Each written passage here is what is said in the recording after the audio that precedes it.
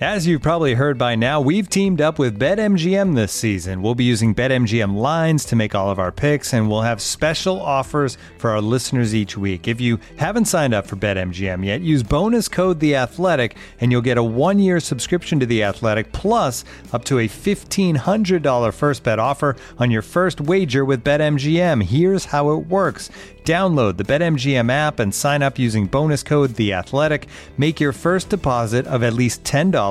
Place your first bet on any game and claim your voucher for a 1-year subscription to The Athletic.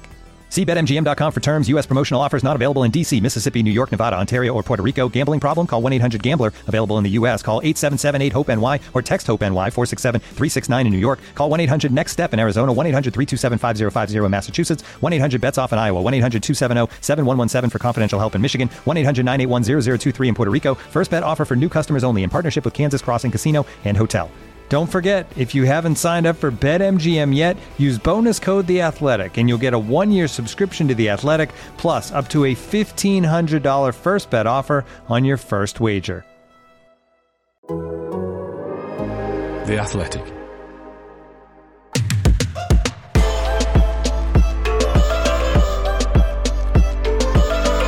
Totally Football League show. Sunderland return to the Championship as the Black Cats purr at Wembley to stop Wycombe's wandering.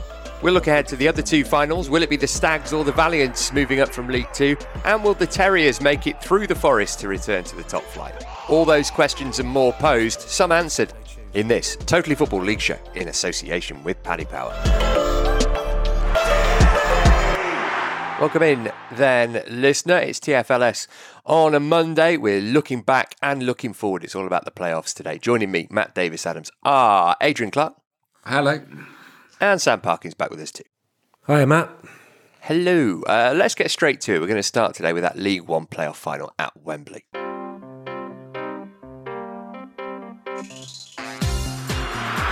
Ross Stewart! Sunderland took over Trafalgar Square last night. Now they're taking over football's most famous landmark. Wembley belongs to Sunderland AFC. Back where they feel they belong for now. And maybe not too long before they're back where they really believe they belong. And that's in the Premier League. 46,000 Mackhams celebrate with Corey Evans and the players. It's Sunderland's day at Wembley. League One playoff final winners 2022, beating Wycombe Wanderers by 2-0.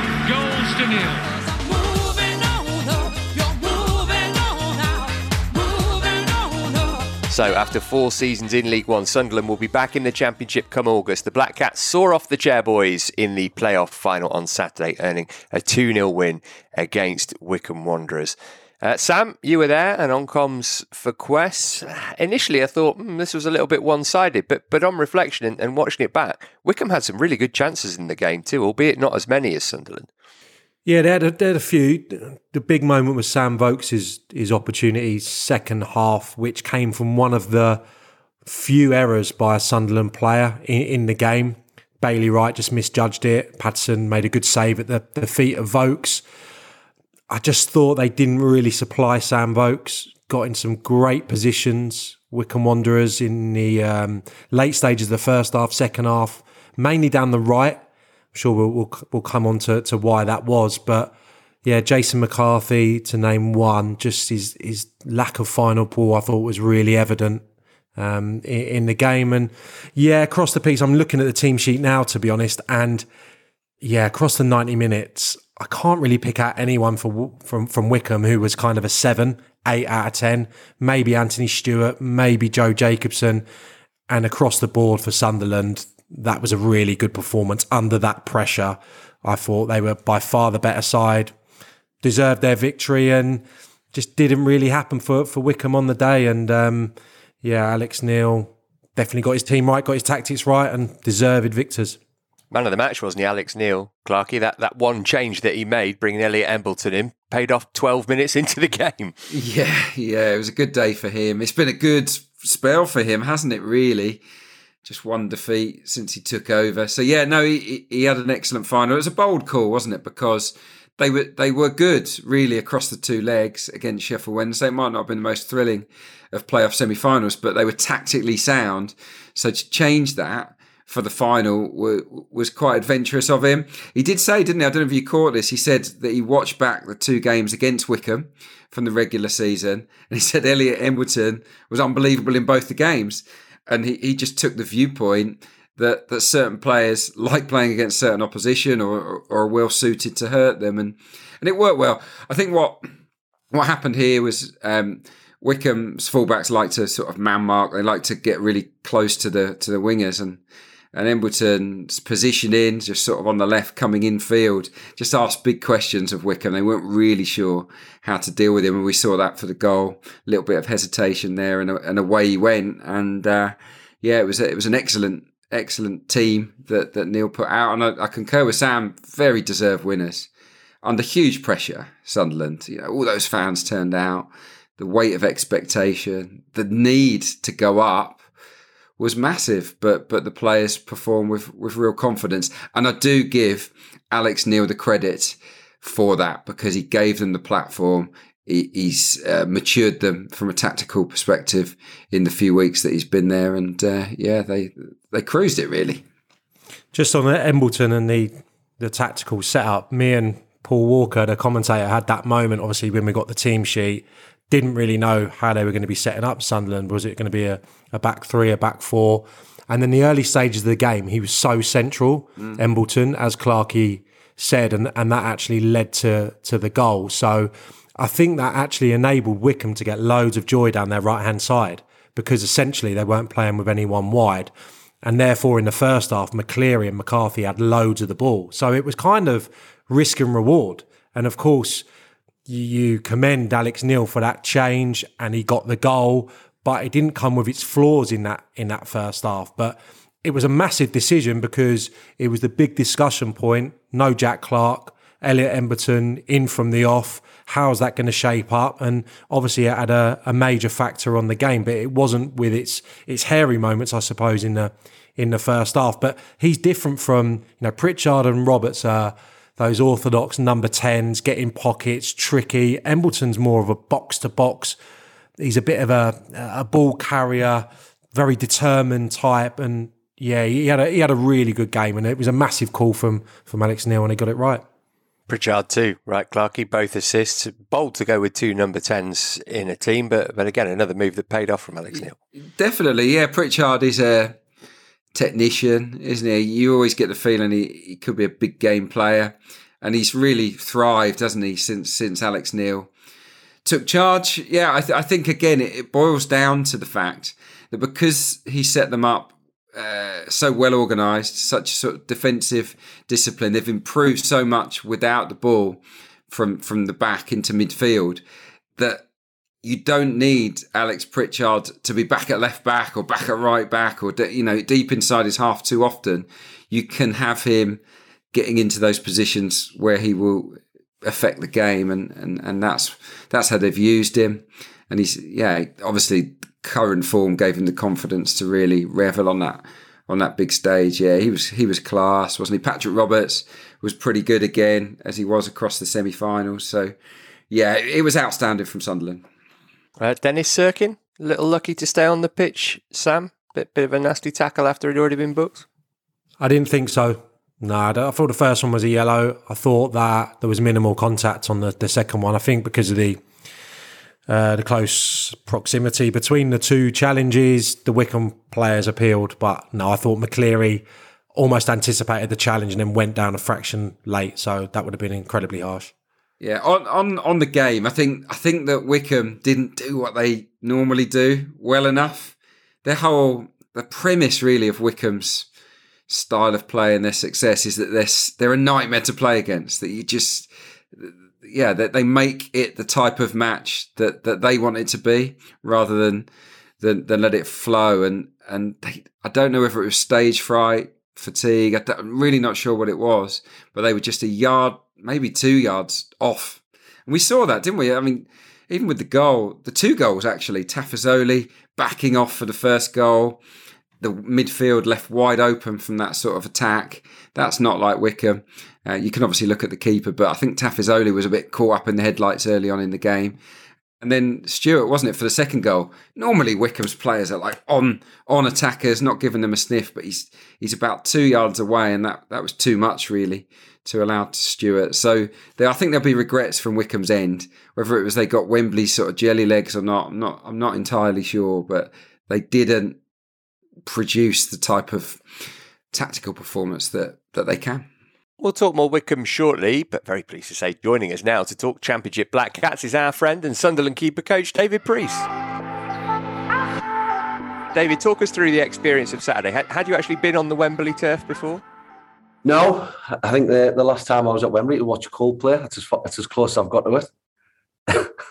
But just from start to finish, it really couldn't have gone any better.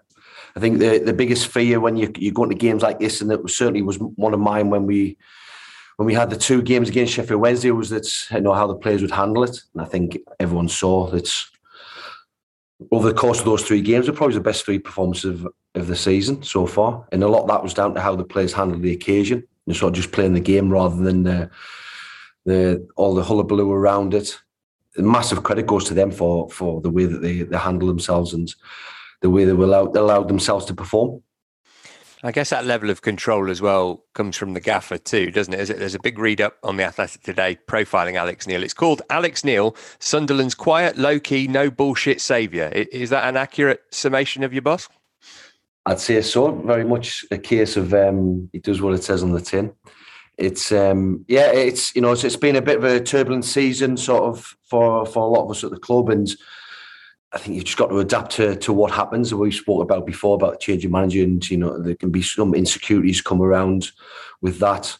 But with Alex coming in, he's just been very inclusive with everybody. I think coming in after the transfer window helps a lot for people to get focused. You've got this group of players, you've got this staff. This is how you've got to work. You've got this to work with, and he's just gone on with it. And the biggest thing for me is how he's approached each game individually. There's been no real overlap of the games that we've played so far. Every game sort of been boxed away very quickly, and we moved on to the next one and sort of analysed the life out of each opponent, and it's bore fruit, obviously.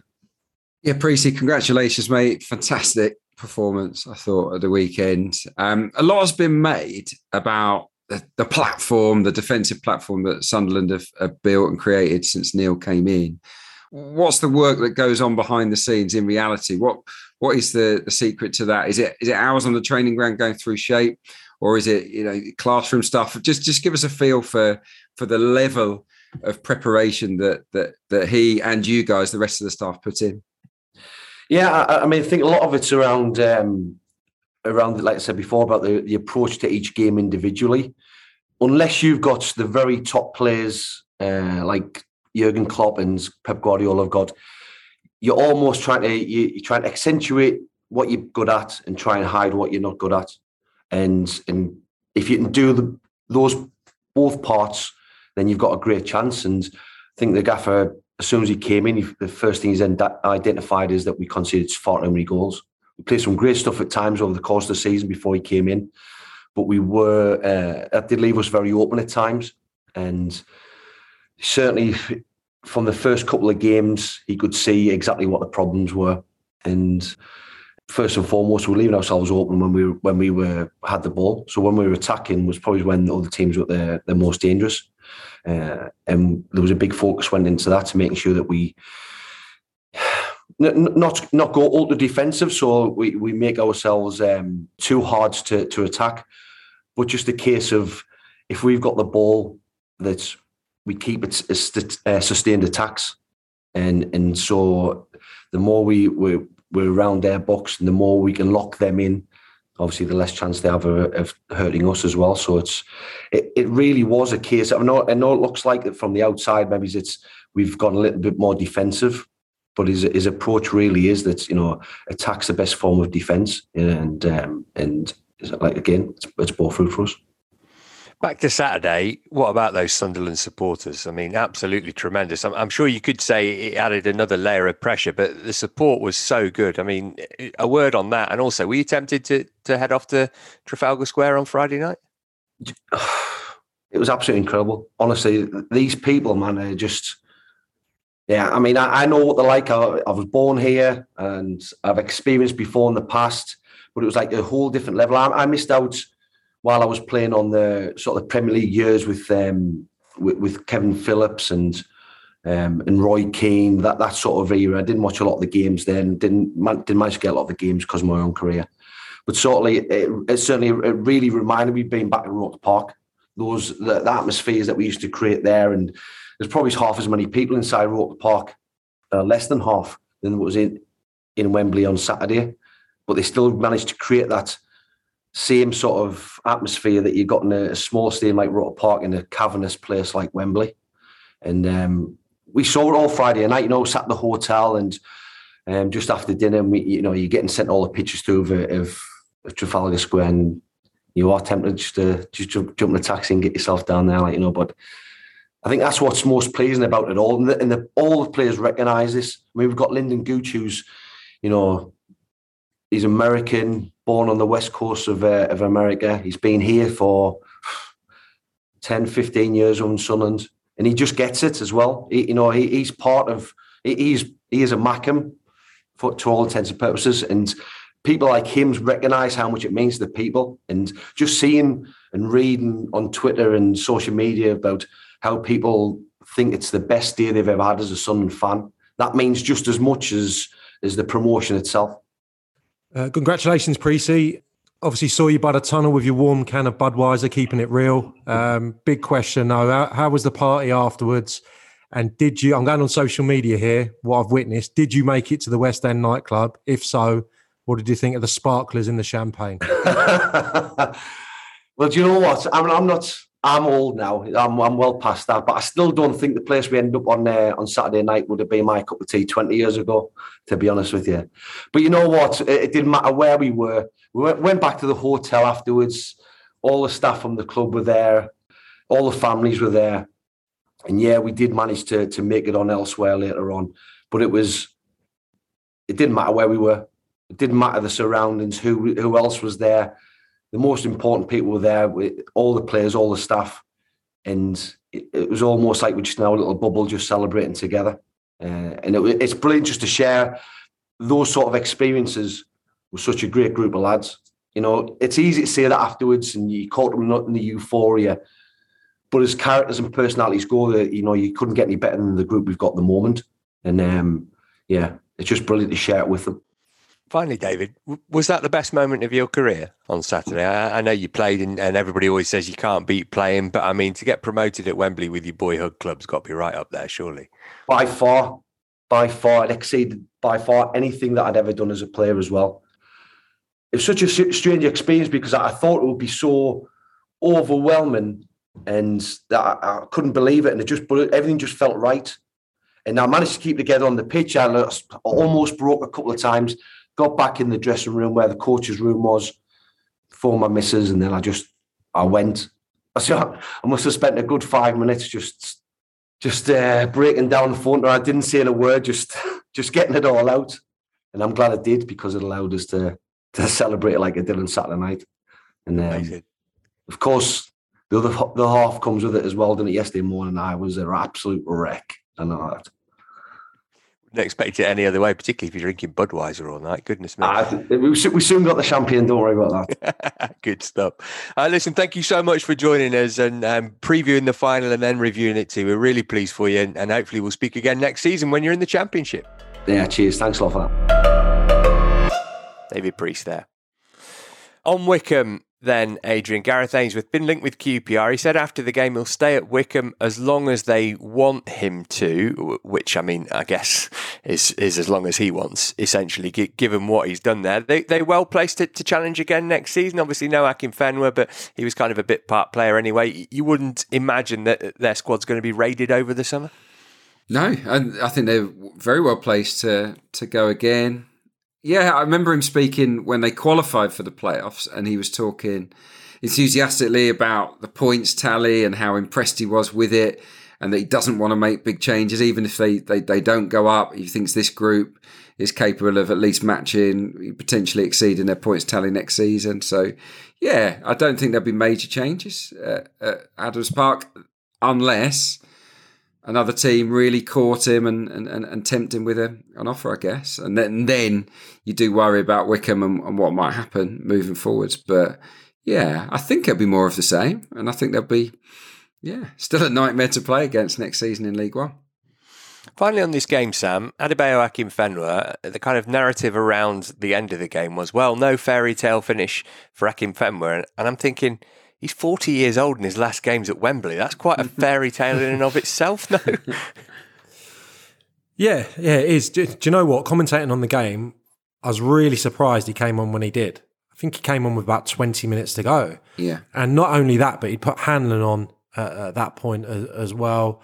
Lewis Wing as well. I mean, he had all his offensive options on there, apart from maybe David Wheeler, who I was disappointed, as a former teammate of mine, didn't get on. But he went for it early, Gareth Ainsworth. So credit to him. And for about, it was probably only 3-4 minutes, they rocked a little bit, Sunderland. They got balls into Akinfenwa. He didn't necessarily get hold of them, but his sheer presence did cause a little bit of panic. But no, I mean, he's gone on 4 or 5 years longer than I anticipated him going on. But again, he's one of these players, Akinfenwa, who I played against latterly in my career.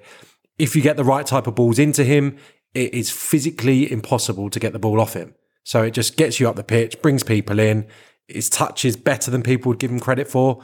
Very similar to someone like Peter Crouch. Different frames, of course, but the same outcome. You get it into his chest, centre-halves just can't get round you. So they've got to let you have the ball. So, I'm sure he's not too disappointed. He will be, in the short term, but a great way to go out. And, I don't imagine we're going to see him possibly sticking to football. I think, he's probably going to be involved in bits of other things, probably on the television, I would say. Yeah, Bayo, if you're listening, don't sign a WWE contract without consulting me first. It is a political minefield, that place. He'd beat Grant Holt, wouldn't he?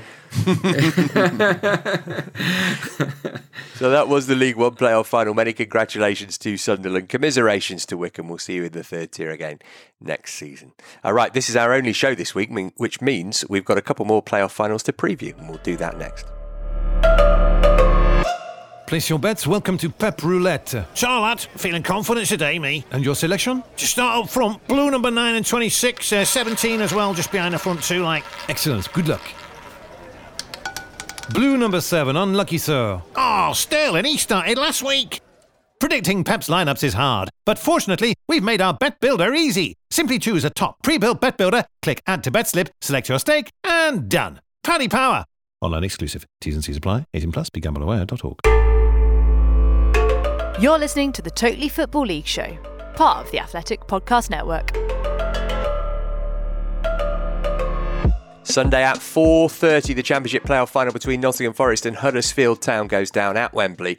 Two-time European champs haven't been in the top flight since 1999 and haven't played at Wembley for 30 years, whilst Town are looking to return to the Premier League after a 3-year absence via the same method from which they gained promotion back in 2017. As it should be, Sam, it's a tough one to call this. Only a point between them, 2 points rather, between them at the end of the regular season. Traded away wins. Forest knocked Huddersfield out of the Cup in the 5th round. How do you call it, though? I mean, it's going to be decided on fine margins, you might say. Yeah, it's incredibly difficult, this. There's not a great deal between the two sides. It's great that we got the two form sides. I think over the last 12 games, they're the best two teams in the division. Huddersfield have had an incredible run, I think, since the March international break. 7 wins in 9. It's very difficult. I think Huddersfield might take a lead from the Luton game, a couple of the other games latterly in the season, and just sit off a little bit. Maybe just allow Forest to have a bit more of the ball than maybe they're comfortable with doing so. And then they can counter through Sorba Thomas. Yeah, I think that's how I see it going. With the two up front that Forest invariably go with. Huddersfield normally play 3 centre-halves, and I don't think they'll be particularly high. I think they'll want to cut off that space for Brennan Johnson, Jed Spence, and the striker who he goes with. And yeah, that's the way I see Huddersfield setting up, and it's probably going to be up to Forest to find a way to break them down if they're going to have a bit more of the ball. And I'm not saying they can't do that, but that's not where they're at their best. But yeah, I just think you look at all the statistics, both pretty similar, in terms of keeping hold of leads and coming back to win from losing deficits.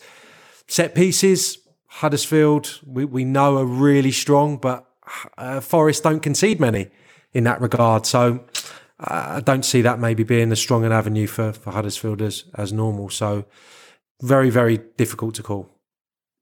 Selection dilemmas for both, Clarkie. Thinking particularly about Huddersfield, Sorba Thomas has signed a new contract, had to make do with coming off the bench in both the semi-finals. Would you expect him to start here? And I guess the other one, Danny Ward back in training. Does he get picked ahead of Jordan Rhodes, who obviously got the goal that got them to Wembley?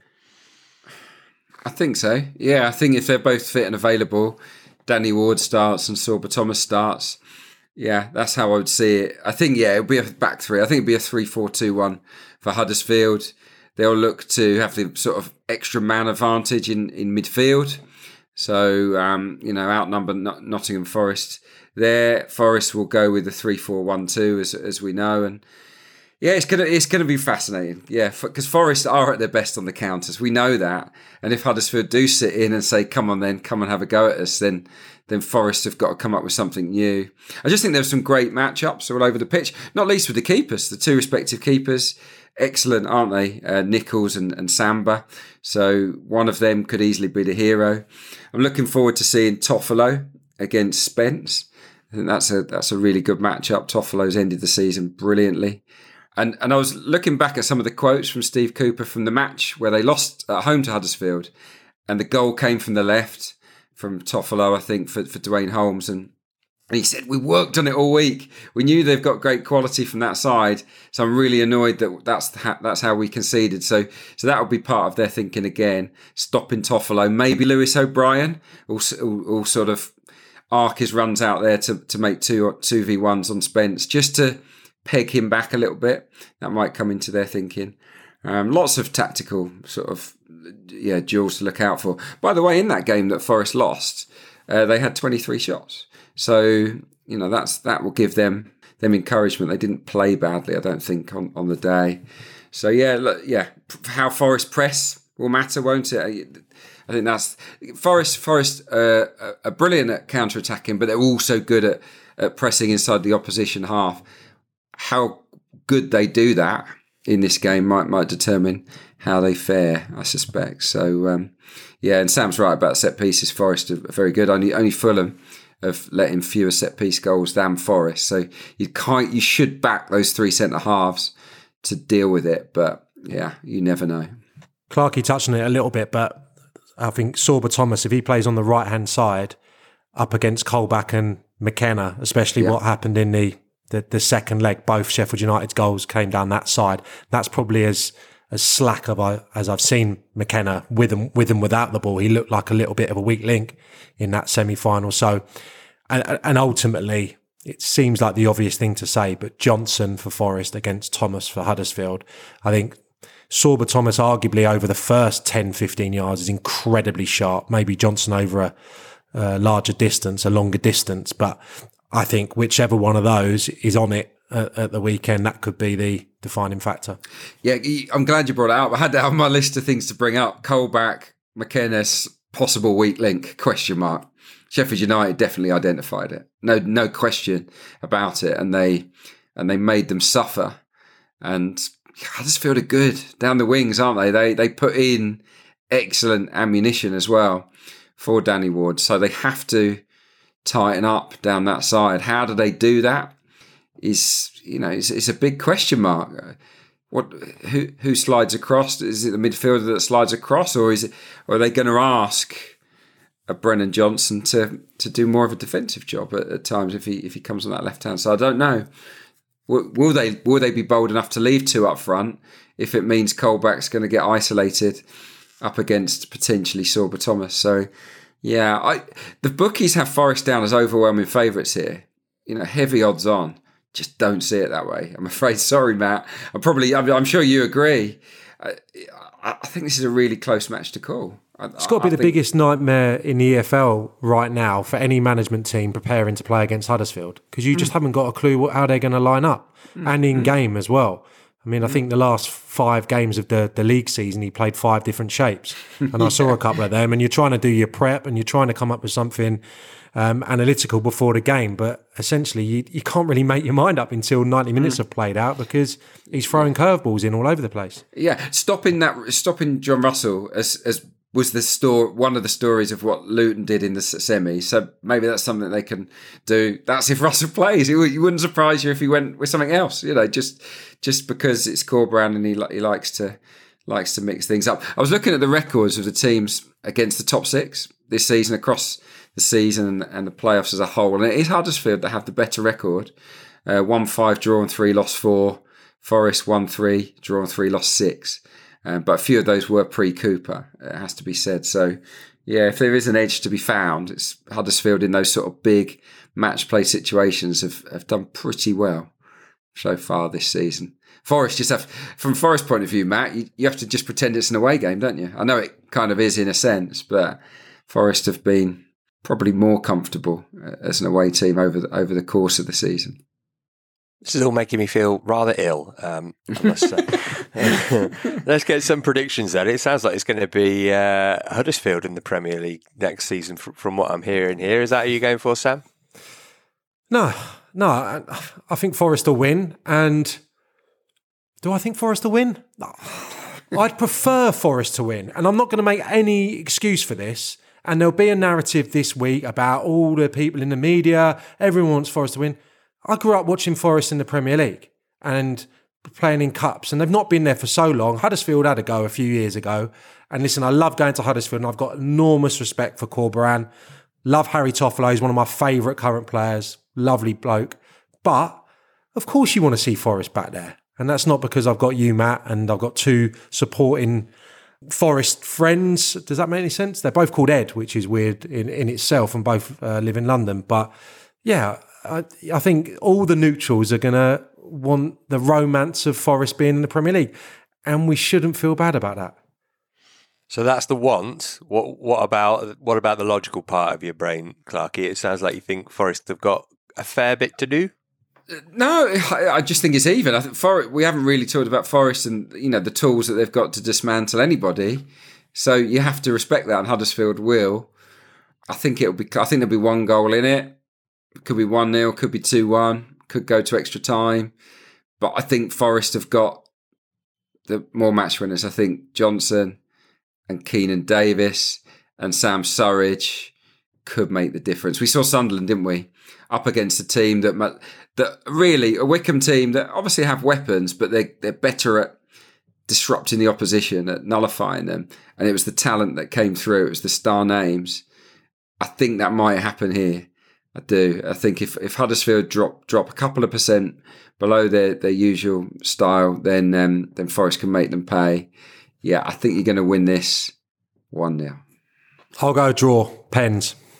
Oh, God, no, not that again. Although we do have Bruce Sandler. And I'm with Sam. I make no apology for it either. I think Forest, good luck to... If Huddersfield win, wish them the best of luck. Congratulations. It's an unbelievable achievement. But I think a better addition to the Premier League would be Nottingham Forest for colour, for tradition, heritage, and actually for the way they attack the opposition. They really, I think they'll be quite good to watch next season, Nottingham Forest, if they get into the top flight. So yeah, I'm supporting them too. Thank you. We'll see what difference that makes. Sunday at 4:30. Looking for an assist with your credit card, but can't get a hold of anyone? Luckily, with 24/7 US-based live customer service from Discover, everyone has the option to talk to a real person anytime, day or night. Yep, you heard that right. You can talk to a real human in customer service at any time. Sounds like a real game changer if you ask us. Make the right call and get the service you deserve with Discover. Limitations apply. See terms at discover.com/creditcard. This episode is supported by FX's Welcome to Wrexham. Celebrity owners Rob McElhenney and Ryan Reynolds' small-town Welsh football club has finally been promoted into League Two after 15 seasons in the National League. Dedicated staff and supporters celebrate the team's return to glory while bracing for the newfound challenges that come with being in a higher league. Will Wrexham AFC stand up to the challenge and rise again into League One? FX's Welcome to Wrexham, all new, Thursdays on FX, stream on Hulu.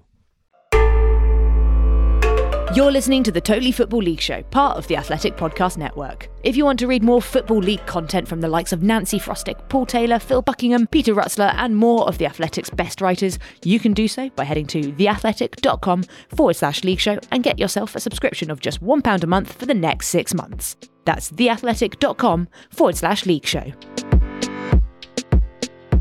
24 hours prior, the League Two final will take place between Port Vale and Mansfield Town. We'll talk about Port Vale first. Sam, you were on hand at Vale Park for the second leg of the semi against Swindon.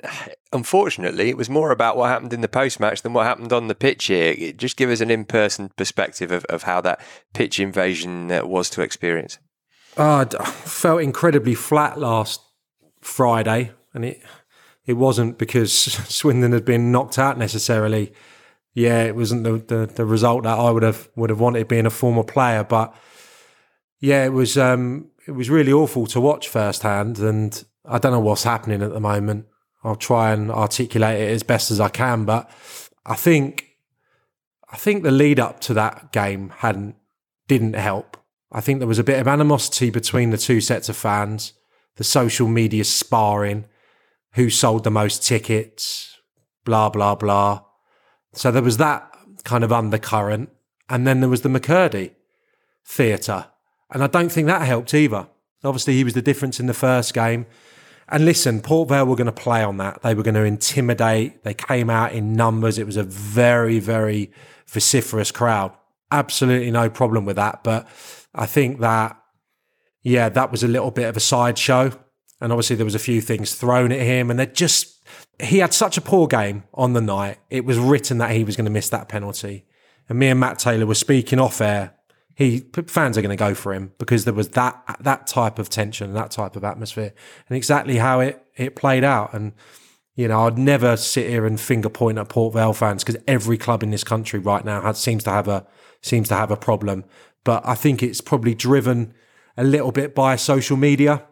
And that inability to just go and support your team and then just say, do you know what, it wasn't our night, rather than the finger pointing and all this. And I heard Darren Ambrose speaking about it last night on the radio, and he spoke about Hillsborough, the big Crystal Palace game when I think they had to win to survive, and there was a pitch invasion, and he spoke about how unsafe he felt. I presume it was Wednesday fans that he felt unsafe from. And all this finger pointing came back at the Crystal Palace fans. If they hadn't come on, then... And it just seems to be so much of that right now, rather than just taking responsibility for your own actions. And I come away from Thursday, honestly, just thinking, what has happened to this game? And people are saying now, listening to this, go and watch rugby or whatever. But, I've been going to football matches for 35 years, and I've seen pretty much everything I think there is to see in football.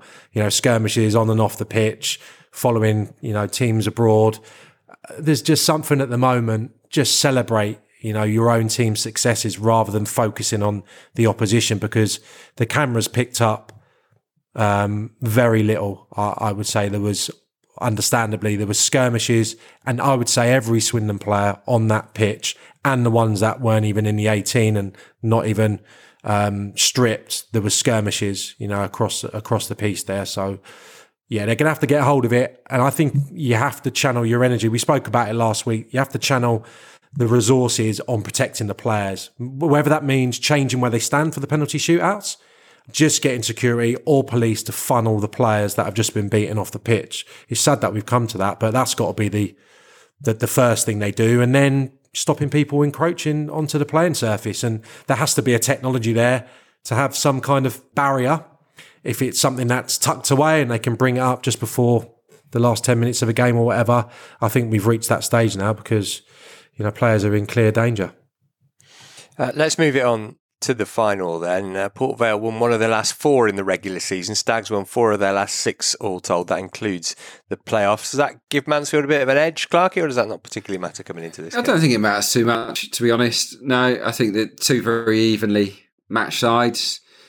I was quite impressed. I was impressed with Port Vale in the first half of that game against Swindon. Obviously had chances, quite a few chances, didn't they? Wilson missed an absolute sitter as well, didn't he? They looked a handful, but Mansfield have got good players up front. They showed the other side of their game, Mansfield, in the match I saw at Northampton, where they dug in a sort of 4-5-1 and showed great bravery really to see the job through. So Nigel Clough against Darrell Clarke. Nigel Clough's got a bit more experienced. I think he showed real nous over those 2 legs against Northampton.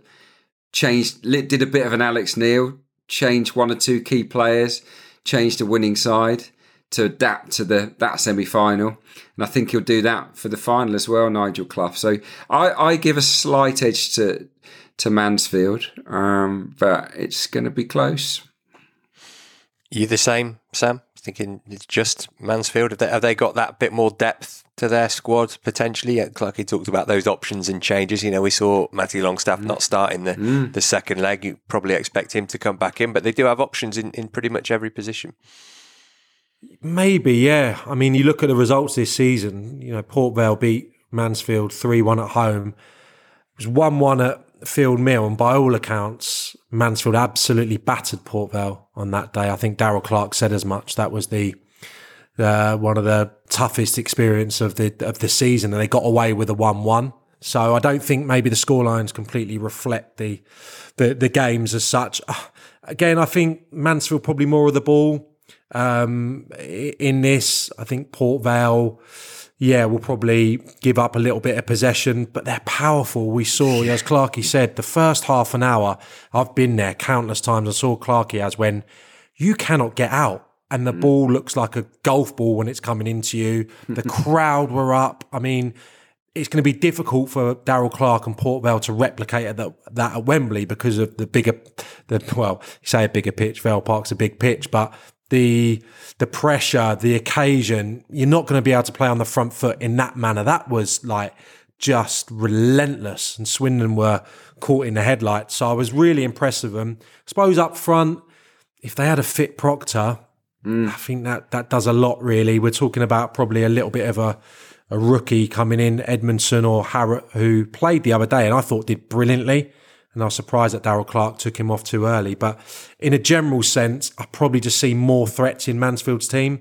The set pieces, they score a lot. They do concede a lot, but Hawkins always good for a goal. McLaughlin, the left back, is 17 goal involvements. And then you've got Oates and Bowery. And I'm looking at Port Vale, Garrity and Wilson. They're the only real 2 that I think could get you a goal right now. So for that reason, I'll go for Mansfield. And finally, Darrell Clarke, inexperienced in comparison to Nigel Clough, but 2 promotions, I think, with Salisbury, certainly playoff campaigns, and a successful one with Bristol Rovers at Wembley. So that may come into play.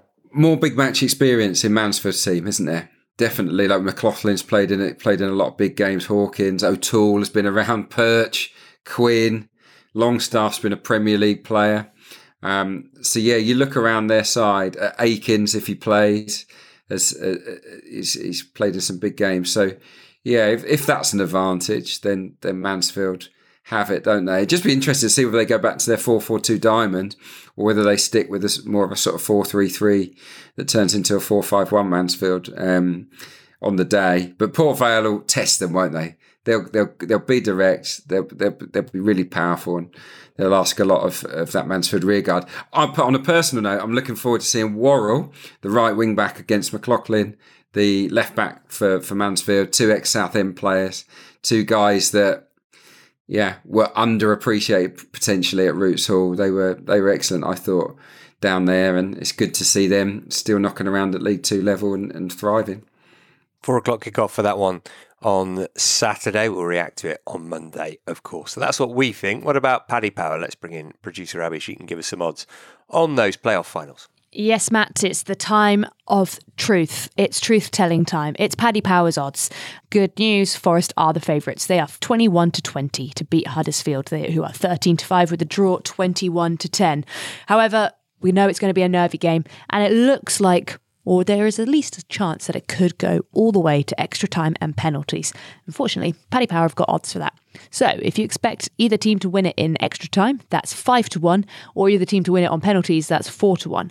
Things do look a little bit better though for Forest when you go into the details on each one of those. Forest are equally likely to win it in extra time or on penalties. That's 17-2. Huddersfield on pens is 9-1, and Huddersfield in extra time is 12-1.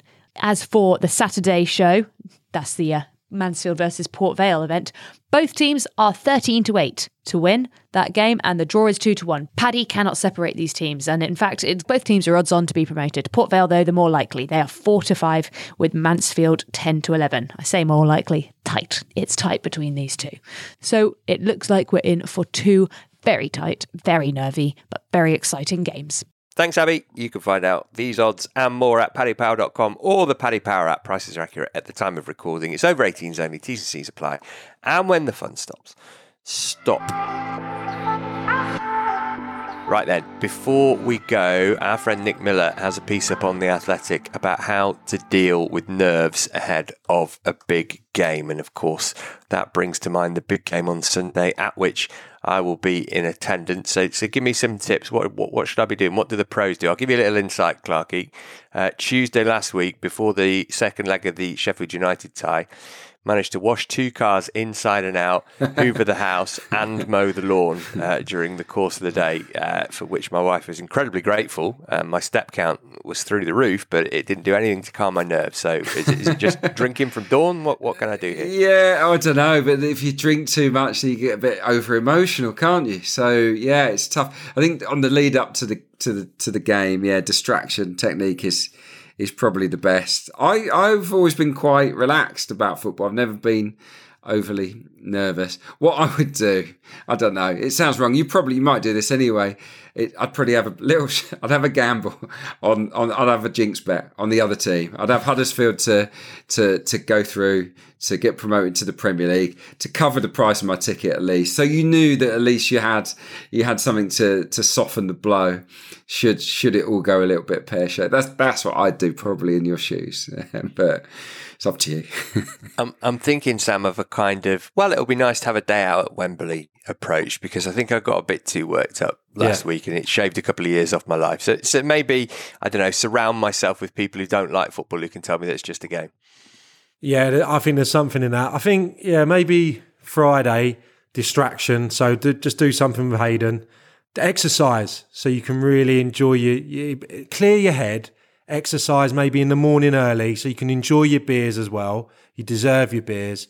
But then I would plan your day, Don't get out of Wembley Central and try and find a pub. Know where you're going for your pre-match refreshments. Maybe, I know you're getting a late train back, so maybe even book a little area or a little table somewhere back in central London. So you've got a nice experience to look forward to, and you're not going to be like stood like a sardine trying to get on the Bakerloo line after a penalty shootout defeat with a warm can.